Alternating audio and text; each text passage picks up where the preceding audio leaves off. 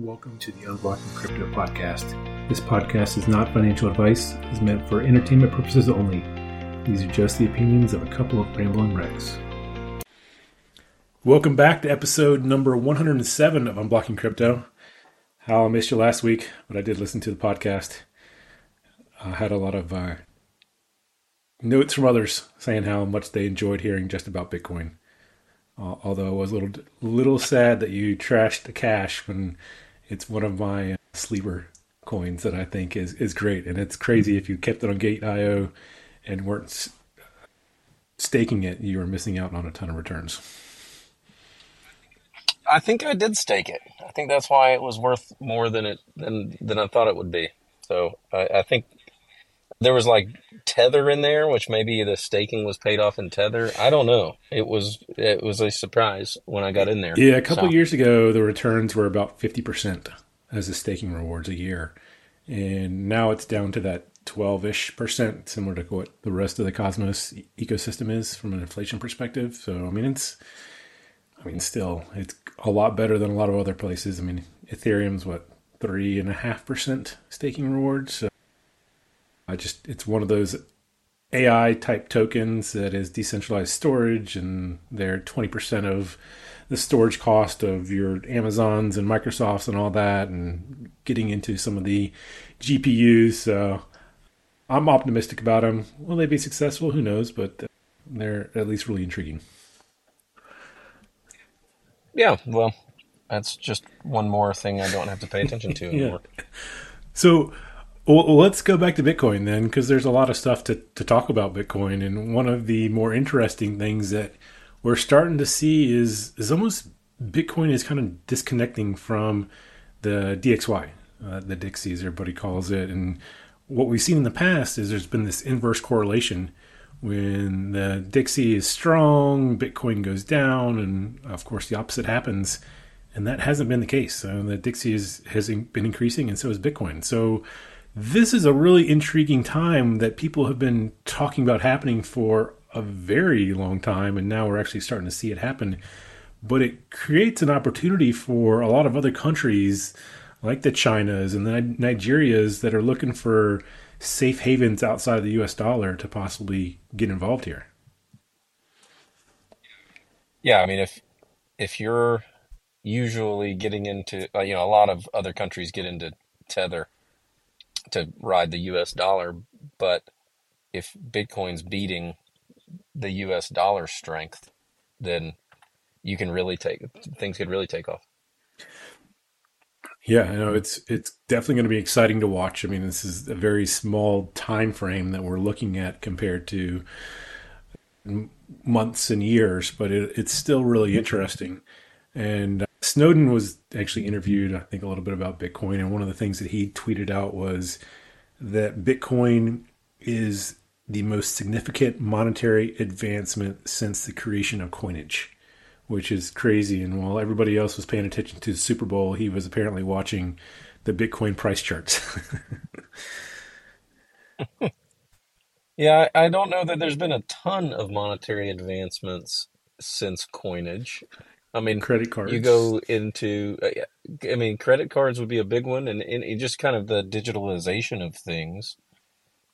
But yeah, money's kind of had a slow roll. But I'll take that. It's something that you could argue, but it's a step change. It's not like okay, we have gold. Now we're going to wrap the value of gold into these dollars, and they're going to be, you can return those and get gold back. And then we're basically going to take those dollars and there's no gold backing it. And then we're going to take those dollars and we're going to digitize them, and you can transfer money between your checking accounts. So, or you can take those dollars, a credit card can step in for you, and we can transact instead of cash. It's kind of like just building on top of the same foundation. And then Bitcoin is like very different, and a very different way of approaching the entire monetary system. So yeah, that's a fair thing to say. Yeah, with making it somewhat decentralized, taking the power away from a central authority, limiting the amount that will ever be created, it has is definitely rewriting what the future of money could look like.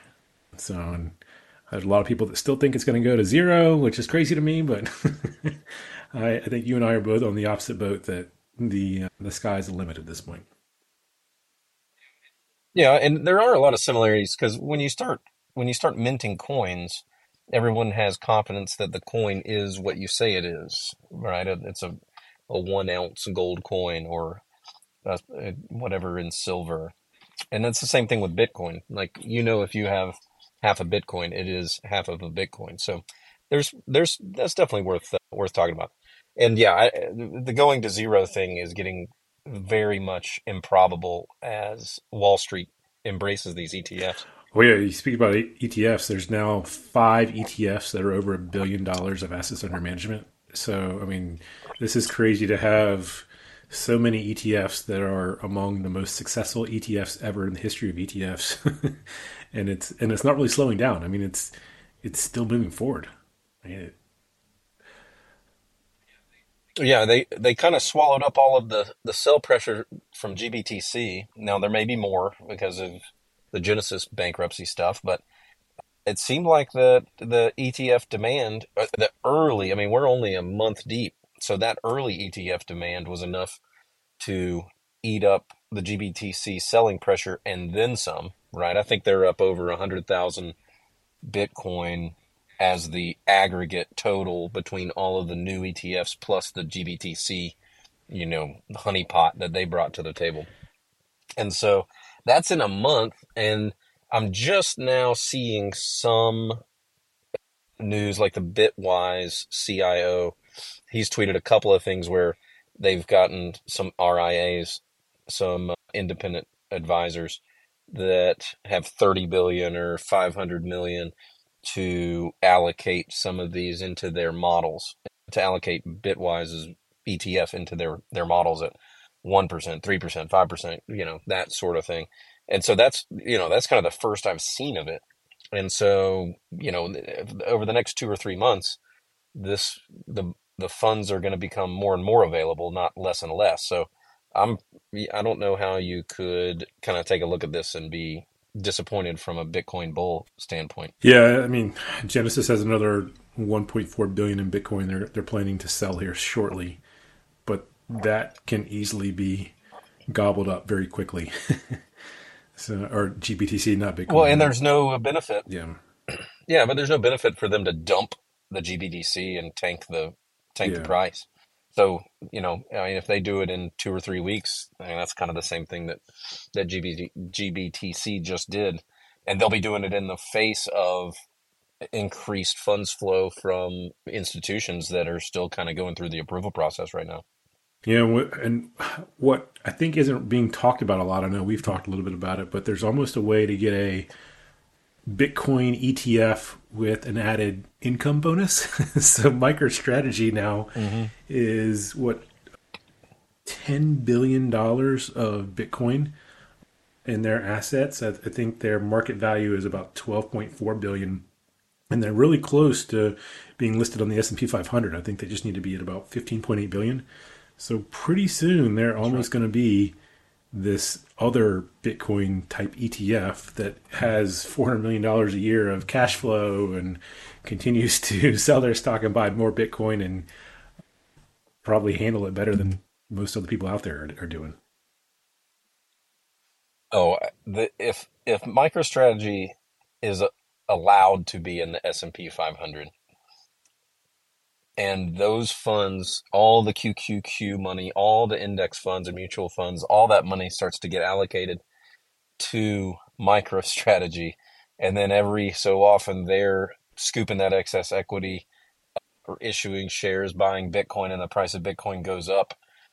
As MicroStrategy increases their market cap and they have an increasing percentage of the S&P 500 market cap, they get allocated more and more funds. Mm, So it could just get larger and larger funds flow into MicroStrategy, which would then flow into Bitcoin while the ETFs are doing their thing too. And all of the other tailwinds that we talk about for Bitcoin are happening.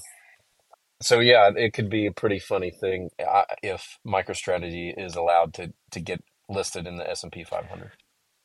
The other thing that I was looking at, so Vanguard was in the news, and we've talked about it quite a bit, that they are refusing to list any of the Bitcoin ETFs for their customers. So a lot of people were kind of boycotting Vanguard and not a huge fan. And I mean, what they're what $5 or $6 trillion in assets, something insane. So even with all this going on, they've still had $30 billion of inflows since the Bitcoin ETFs have kind of come online. So whatever they're doing, it's apparently a different group of people that still believe that what Vanguard is doing is correct. I mean, 30 billion, I guess, sounds like a lot, but we'll see if we check back in a year or two from now what everything looks like for them from that perspective. Yeah, I think Vanguard they do their thing their way, and it seems to be about cash flows. Like they don't even allow gold ETFs and things, so it's not. It's it's strange that they're being this entrenched in their position, but yeah, they're still going to get fund flows. That's going to happen. Yeah. It's the pure traditional finance side of things. So we'll see how long that lasts. And at some point, change always happens. So I wonder when they'll change, if at all. Indonesia was also in the news. They have a new president and VP that just got elected, or is, I guess, about to be put in office, that is pretty crypto friendly. So it'll be interesting to see what happens from the Indonesia side and where things go from there. But that's exciting to see other countries that are I don't know if they're electing people based on their crypto stance, but the pro crypto piece of it was pretty big, considering that if you look at the citizens of Indonesia, they have more crypto traders than they do stock traders in the country. South Korea was also in the news. They are looking to eliminate the ban on Bitcoin ETFs, and they're the Power of the People Party, I think, is the one that is currently in control, and they're the ones looking to do this. But they said, what is it, 80 to 90% of the people that own crypto in South Korea are in their 20s and 30s, and so they're focused on that group of people, which is turning into one of the largest groups of people from a generation perspective too, right? So that's where things are going in South Korea too, right? Opening up the doors and allowing people to have access to crypto in the stock market, not just buying it on spot prices in their own wallets. Yeah, it goes back to the demographic thing that's favorable to Bitcoin and crypto in general. That people that don't have a huge percentage of the wealth are very comfortable in Bitcoin and crypto. And I mean, in, if you're 30 years old, since you were 20, you've been hearing about Bitcoin and the prices. Every time you hear about it, it's going up, right? If you're not even paying attention to it. And so, yeah, if your wealth, if you start to inherit some wealth, then you're talking about easily moving money into crypto or Bitcoin. And, it doesn't really, you don't have to educate the octogenarian generation. And so, whether it's Korea or Indonesia or the United States, I think you're just going to see more and more money flow in as the wealth changes hands into younger generation. Yeah, so speaking of bringing it back to this side of the pond, Virginia has had some recent announcements that they are creating two new commissions, one of which is the blockchain slash crypto commission. And the bigger one, a little bit, they're spending another couple $1,000s on this one, is on AI. So they see that as two of the big factors for them moving forward. And it's exciting to see more states getting involved. You could argue that they're behind a little bit compared to some other states, but it's still, they're way ahead of a lot of other states too. So it'll be interesting to see what they come up with over the next couple of years from creating those commissions and seeing how they can attract more people to live, work, and do business in Virginia. Yeah, I mean, if you look, the states that are adopting Bitcoin or allowing Bitcoin or favoring it, Wyoming, Texas, Florida, Georgia, you know, they're they're seeing some big advantages. Texas especially. Mm. And so if you're Virginia, you're from a industrial GDP, economic standpoint, you're not a powerhouse, you're not known for a whole lot. Like it's kind of your shot to be a magnet to pull in some new industry if you're favorable because it seems like it's just going to go state by state. The federal government's just so slow, and their understanding of everything is just embarrassingly low for them to basically all their most of them are attorneys and they all they do is read boring stuff all the time. So for them to read into some Bitcoin articles or the white paper or understand it is it's a choice they make. And so if I'm a state, I would jump in. I'd follow right behind all the states that have been adopting Bitcoin and see what you get. You can make a name for yourself. I mean, it's working for El Salvador. It's working for MicroStrategy as a company. I mean, there's no reason it wouldn't work for Virginia or another state. Hey, what's interesting, you talked about most of the people in Washington as attorneys and reading stuff and almost not paying attention. Did you see the flag program and Elizabeth Warren signing a flag for Satoshi Nakamoto? Yes, which is awesome, classic Bitcoin move. Like it's like holding up a buy Bitcoin sign behind Janet Yellen in a congressional hearing. It's like classic Bitcoin move. Yeah, so I mean, granted, apparently the program they issue 100,000 a year, so it's not a huge deal. But for the person that is creating this anti-crypto army to go ahead and sign one for Satoshi Nakamoto, it was amazing. So that was fun to Yeah, see. yeah, and I'm sure that whatever staffer put that in front of her and didn't read it or understand it, or maybe they did and they're in on it. That's pretty awesome. Speaking of Elizabeth Warren, so she's got a candidate that's running against her who's very pro Yeah, I crypto. just read that. John Deaton. Yeah, John Deaton is running for the Massachusetts Senate seat, and I'm curious to see. This is one of those things where we're going to come out of the Bitcoin and crypto echo chamber and out into the real world and see what if it means anything or not in a bigger scale. Yeah, I'm sure that there'll be plenty of crypto people donating to his campaign, regardless of where they are or if they can vote for him or not. But it'll be interesting to see. Sometimes you think what you're reading is a big deal, and then you start talking to other people about it, they have no idea what you're talking about. So we'll see if it Yeah. matters. Yeah, I think it'll be a good litmus test. Yeah, it'll be fun to follow, see what happens. So she has been one of the biggest names out there, and for a kind of a nobody to have a shot will be really intriguing. Oh yeah, yeah. I mean, you talk about Gary Gensler and the SEC allowing the ETFs. If Elizabeth Warren loses her Senate seat, that's that's a lot of entrenched anti-Bitcoin sentiment You know? with some sway behind it, a little power behind it that just disappears. And then you got to worry about her running for president. I think that's her next move. So switching away from Bitcoin a little bit, I I know you probably aren't paying too much attention to it. And we have SBF's trial coming up in March. We were supposed to have CZ's trial happen soon, but that hearing has been delayed for 2 months, and really no explanation given.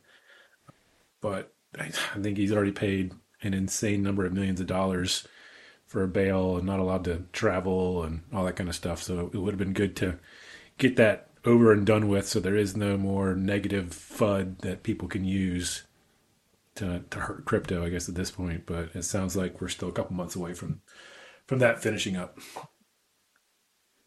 Yeah, I mean, the only thing I saw from SBF in the last week was this picture of him and some fellow prisoners, and he looks wildly out of place. I mean, like, I guess there's probably five or six guys in the picture. He's the rest of them obviously spend a little more time in the gym, and he's just, it seems like all of his t-shirts, like the necks are too big.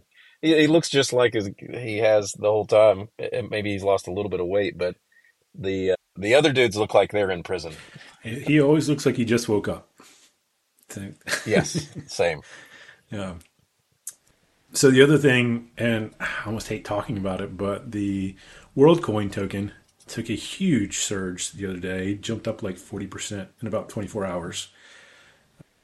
A lot of the thought is because it is tied to Sam Altman, people are thinking that it's a way that you can get attached to OpenAI. And OpenAI just Yeah. or just launched a new tool called Sora, which is a text to video product. So it seems pretty cool. Another awesome invention from OpenAI and the whole Chat GPT guys. But the other crazy part of all this is this week there's about $165 million of tokens that are getting unlocked. The largest holder of all of that is Three Arrows Capital. One of the reasons that Luna exploded, and I think one of the founders came out and said he was happy that the Three Arrows Capital creditors had such a big piece of WorldCoin since when he originally bought it, everybody told him he was crazy.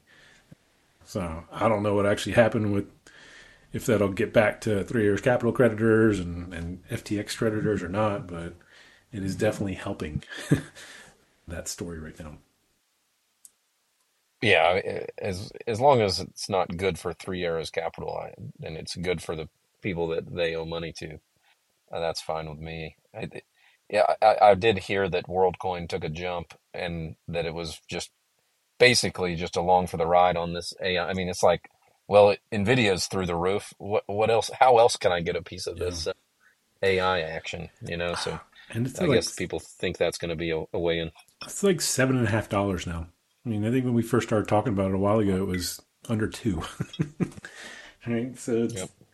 it's crazy. But and then the other thing, I don't know if you know much about Peter Thiel, but he's one of the guys that I've kind of followed a lot in the past, and he had a founders fund that he created back well, a while ago, but back in 2017 ish, they invested somewhere under I think about 20 million, so somewhere in the 15 to 20 million range, and then they sold out in 2022 for about 1.8 billion dollars. So they did pretty well on their investment, and they have now recently just bought in for another 200 million. So if they knew what they were doing the first time, then this is kind of one of those good things that are happening that you can see other people that are thinking now is a good time to get involved, and they're getting involved in a very large way too. Yeah, Peter Thiel's been one of those guys that's kind of popped into my radar from time to time, even before Bitcoin stuff. I listened to him on a podcast, and he said, "Don't bet against Elon Musk," because they were asking him about Tesla. That might have been like 2016 or 17 or something. And I'm like, that's a pretty good line, and that sentence has held up pretty well for the last 7 or 8 years since I heard him talk about it. So he was kind of partners with Musk on PayPal, and he seems like a pretty smart guy. So he's worth listening to. Yeah, one of the PayPal mafia guys, that's for sure. They've all been very Yeah. successful. So we talked a little bit about Super Bowl stuff a second ago, but I guess we haven't really talked much about the Super Bowl. And I don't know if you saw Biden's laser eye tweet right after the Super Bowl. So I did. there was a lot of discussion on if he was now a Bitcoin proponent, which I don't think is the case. But after that post, Bitcoin did go up over 50K. So there was a lot of hope there. I think a lot of it had to do with whatever the plan was for the Chiefs to win and Biden to get support from Taylor Swift for his next presidential campaign. Yeah, that was like the Biden shrinkflation video, and then the laser eyes, and I don't know, man. It's gotten so weird. I'm just almost ready to bail on even paying any attention to politics at all. Yeah, the exciting part that I did see, I watched a little bit of the game, was there was a guy sitting there with Jay Z and Beyonce wearing a Satoshi shirt. And as you can imagine, it was Jack Dorsey. So Yep. he got some attention for Bitcoin wearing that. And for those people that aren't aware of Jack Dorsey, and he was the original founder of Square and now Block, and he and Jay Z are actually business partners that have been for a lot of years. So him and Jay Z had created a Bitcoin university that was benefiting. It was like a 12-week course that they gave away for free to all of the kids in a certain part of Brooklyn on where Jay Z grew up. So Jay Z is also a huge crypto slash Bitcoin fan because of Jack's influence, I think. But it was really cool to see a Satoshi shirt get some airtime during the Super Bowl. Yeah, yeah. I went actually got together with some friends for the Super Bowl, and I missed that somehow, the Satoshi shirt. But I did notice that in maybe 20 people at this Super Bowl party, the only person that talked to me about Bitcoin was a guy that is already deep into Bitcoin. And so I'm like, man, Bitcoin's at 50 something thousand. There's a Satoshi shirt on at the Super Bowl, and nobody's talking to me, who everybody in my town knows that I'm like one of the Bitcoin guys. Nobody's even bringing it up. And so as much as you and I, like, this is like, go back into the echo chamber conversation, is like me, you, and everybody else is like, holy cow, we're in this point in Bitcoin where it's not even, we're I don't know, Bitcoin's price has been higher than it is today for like 3 months in its entire lifetime. So we're in this rare air pricing point, but nobody's talking about it. It's not in the news other than the normal news channels. And so I don't know what has to happen in order for Bitcoin to get publicity in a big way, but it's not just have, have a higher price. I mean, we're way higher than than we were, and they talked about it plenty when it was at 20,000 and was tanking and was dead. But it's like radio silence when you're at 50,000 and kind of holding steady for a long time. So we'll see how it goes. Yeah, and it touched like 53 and then came back pretty quickly. And there's been a lot of talk about at some point there's going to be a correction, right? And what the size of that correction could be in it, 20 to 40% would not be outrageous at this point. No, I don't think it'll last long, but maybe that will get its attention in the news when they can say, "Oh yeah, Bitcoin fell 40% in over the course of 2 days. Why would you ever want to be in it?" And then you're going to see everybody just gobble it up as soon as that happens, and it's going to go right back up to where it was. So it'll be interesting. Yeah, it seems to have staying power. And it seems like the price kind of ramped up and then it's kind of held here in this high or in this low 50s. It's almost like this ETF buying pressure and kind of this positive buying pressure is just kind of eating through where it would have bounced back normally. Like, it's just eventually we're going to get through these sell orders and kind of go up to the next level. So I'm curious. Like, I love bull runs, but the thing about me is, like, I'm super conservative. So I'm like, oh man, how long is this going to last? And this one, I mean, we're at 50, low 50s, and I mean, I don't see why this thing plummets anytime soon. So we're the halvings in April and we're mid February. So for people to sell now is strange in general. I don't know who's selling anyway. So I'm looking forward to seeing where this thing goes. Yeah. Well, it's good to be back. It's fun to talk, as always, about crypto. And I think I'm sure we'll have some more interesting news to talk about next week as well. Yeah, yeah. I mean, the only thing that I had is I had an opportunity to use the Lightning Network again. I met my buddy for lunch, and he got there before me and ordered, and I paid him back. Just super easy, fast. Like, he likes Satoshis, and So he paid for lunch in dollars and got paid back in Satoshis.